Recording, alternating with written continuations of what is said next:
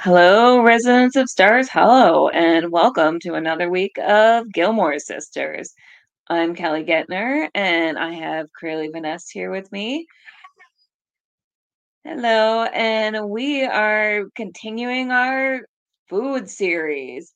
So we'll get back to you right after this. La la la la la la la. Gilmore Sisters. Gilmore Sisters is a Phoenix Sisters cosplay production and is hosted by the Cereal Box Network. Pokeballs by Crayley is your one-stop shop for handmade magical creations that celebrate all the Pokemon universe has to offer. Available on Craylevanest.com, that's CraylevanEst.com, and possibly coming to a con near you. One nightmare destroyed Aidan O'Donnell. Aidan Gray, aka Scorcher, was born out of those ashes. The Forces of Nature trilogy is about the destructive powers of having superpowers that you don't understand and can't control. It's about redemption, about finding love and finding yourself.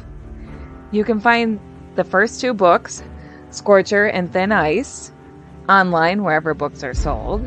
You can also pre-order the upcoming audiobook for Scorcher at www.kellygetner.com. That's www.KELLYGUENTNER.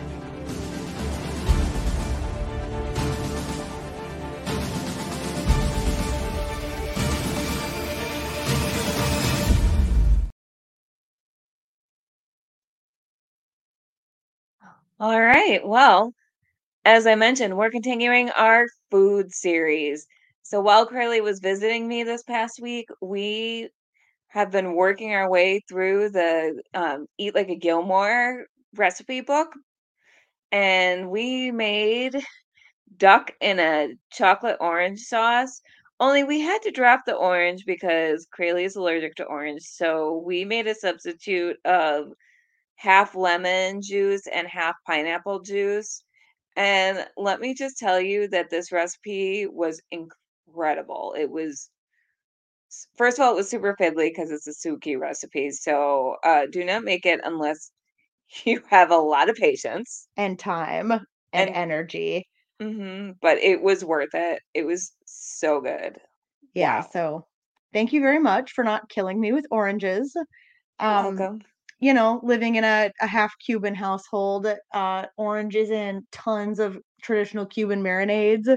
And what's funny is we also regularly use pineapple juice and then add things to the pineapple juice to adjust the flavor profile for things that normally have orange in them at home, and Kelly did not even know that when she planned the substitutions, that's how we do it in my house, so that worked out perfectly.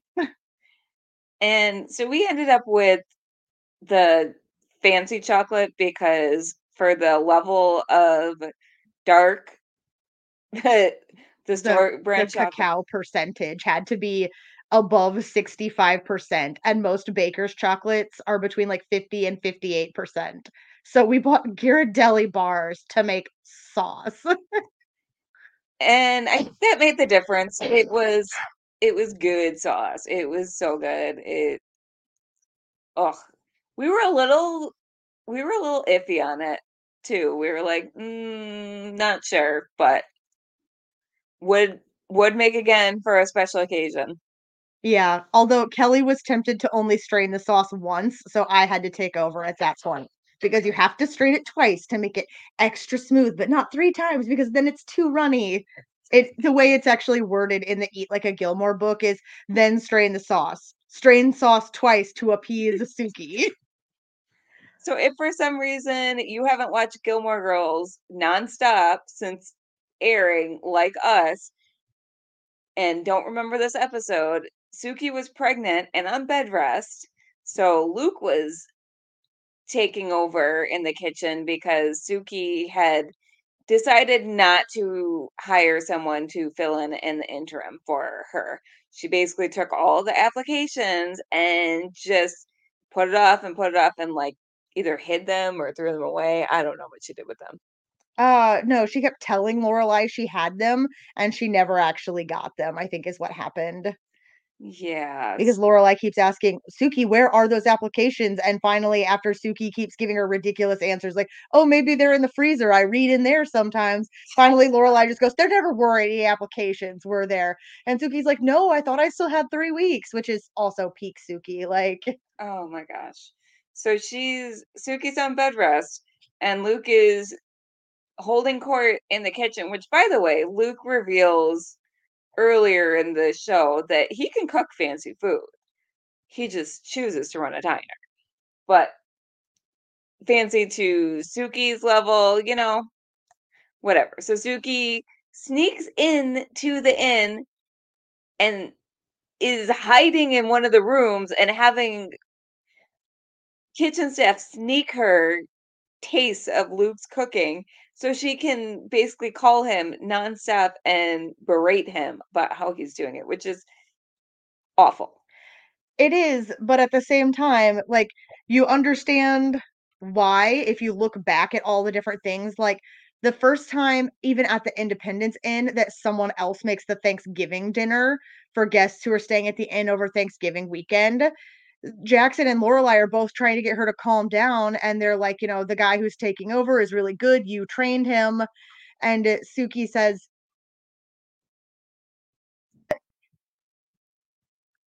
Suki says, you know, "My name is still on it, though," when someone else fills in for the news because Lorelai says even famous newscasters have people fill in sometimes. Suki says, "Yes, but they still say, and now the evening news with Dan Rather."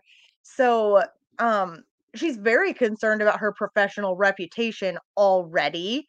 I mean, if you remember when that one food critic didn't like the magic risotto, and she's concerned that a food critic said that her food one thing out of its entire rave was perfectly fine or something like that, that it was okay.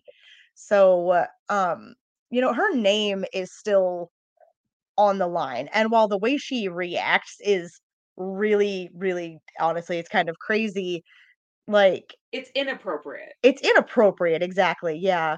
But the where the stress comes from, I feel like might be easy to overlook on a first or second watch through even, because, I mean, everything goes by so fast, and Suki is generally seen as a very goofy character, but when it comes to her professional reputation, that's one of the things that she's actually very, very serious about, so Yeah, which makes a lot of sense. And speaking of professional chef things, here's where I have to share the fact that I only figured out why it was called Michelin star ratings like 2 years ago. I always thought, because like my random knowledge is not that deep. Um, I always thought it was weird that it was the same as the tires. And then I realized that was on purpose. Yeah, so the Michelin Tire Company would make these touristy maps to encourage people to go out on road trips and stuff because you can trust your tires with Michelin. And so that's one of the reasons Michelin star restaurants, a lot of times it's like weird food that people go, "This doesn't even taste good. Why does this have a Michelin star?" Because it's not supposed to be about whether or not the food tastes good. It's about whether or not they create a touristy experience for you while you're on a road trip. So, yeah, the Michelin Tire Company started that rating system to encourage people to drive further to go check out really, like, wacky and unique restaurants. So it's food worth driving for Yeah. on your Michelin tires. We are not sponsored by Michelin this episode, but Michelin, if you're hearing this, call us. Yeah. Yeah. We'll find a way to tie tires into every episode if we need to. Something, something, Lorelai's Jeep probably has Michelin tires. Exactly. There. We did it. We did it. But getting back to Suki and the ducks, though, one of the things that I was thinking about, because Kelly and I made this recipe as a team, and even her husband subbed in. Like a lot of people had their hand for us making it for one household. A lot of people actually had their hands on this. So I joked around. Our episode title is "Nobody Touches the Ducks But Us." It comes from the scene where Lorelai goes into the kitchen is like, "Okay, we have a dinner to put out. Who does this? Who does that?" And Michelle, of course, follows her in, right? And she's like, "Okay, well, who's going to do the ducks?" And Michelle says, "Nobody but Suki touches the duck." Right? And I just wanted to point out that previously Lorelai has been a real control freak, like to a jerky level about the inn with everybody, including Suki. Like she and Suki have had arguments before about Lorelai assuming that she's not doing things the right way or coming in and taking over, things like that. So for by the time the Dragonfly Inn is established and stuff, the fact that Lorelai has to come back into the kitchen and be like, "Okay, who does what? What is the plan?" She finally like, that's the proof there that she finally stepped back and started trusting Suki to run her Mhm. own kitchen. So, in an "you're a TV character who I don't actually know" kind of way, I was actually kind of proud of Lorelai for that. I was just like, "You know what? Good on you." And I mean, Suki is not exempt from this either. Obviously, Suki is as much of a control freak in the kitchen as Lorelai is everywhere else because nobody else will touch the ducks. They're all scared, and she has to call Luke. But I also think it's funny that, of course, Michelle is the one who knows what each guy in the kitchen does, even when Lorelai doesn't. Because as much as Michelle and Suki bicker and pretend they're not friends, they gossip and talk all day, and Michelle is back in the kitchen all the time, like, so they can argue about how many blueberries are in his pancakes, you know? So, think it's also really cute that Michelle, of course, knows exactly what the haps is with everybody except for the guy who's sitting in the corner staring in off into space, who they're like, "Check that I don't know what that guy does, but check his trunk before he leaves." So, um, yeah, it's that's something that Suki and Lorelai actually have in common, the amount of control that they want to exert professionally, and it's really neat to see them get to a point after the Dragonfly opened where they each have their own sphere and aren't butting heads as a professional team as much anymore. Agreed. Until it comes time for Suki to not be able to have control in the kitchen, and then, of course, they have to argue about the way Suki is treating Luke, who came in and did them a favor. With no notice. Luke was very nice about it, and Lorelai was right to be pissed about Suki's reaction. Like, I understand Suki's stress, but inappropriate Well, again. and I think Lorelai handled it well. I mean, when she goes and talks to her while they ride up in the golf cart back to her house and stuff, she's very calm about it. She's very aware that she's, like, talking to a woman who just unexpectedly got put on bed rest weeks ahead of time while she's hormonal and been struggling with her pregnancy because in a previous episode, she explains that she's been having mom guilt about wanting time to put her feet up and watch the show Dark Shadows, so she just kind of let Jackson think she was working way later than she was so she could watch at the inn, like, True. so Was this the pregnancy that she got pregnant because Jackson didn't tell her that he didn't get a vasectomy too? no, that's the next one Oh, where we don't see we're not going to talk the about that one not right because, now, maybe never, because that's a really gross trope, yep, yep, but, um, I mean, the way they handle it together. they handle it pretty well, especially because Suki not even getting applications was a pretty big, well, if I don't look at this problem, it won't exist. And that pretty much screwed everyone. But they handled it well as a team and overcame. Yeah, I also love that Suki professionally admires Luke's stuffed pork chops and keeps trying to get Lorelai to tell her the secret. And so Lorelai tries to ask Luke while he's half asleep, and he's like, "Forget about it." Like, "No, I'm not He's telling you." never, never. But I do love that they're even going back and forth in, like, English to Spanish, so that Manny can be a part of their argument. Like, Yes. and the fact that Suki and Luke are both fluent in Spanish and the show just does not make a big deal out of it is hilarious to me. That's exactly the sort of Gilmore Girls dry humor, like character development you get where it just happens. Nobody talks about it. It just happens right in front of you.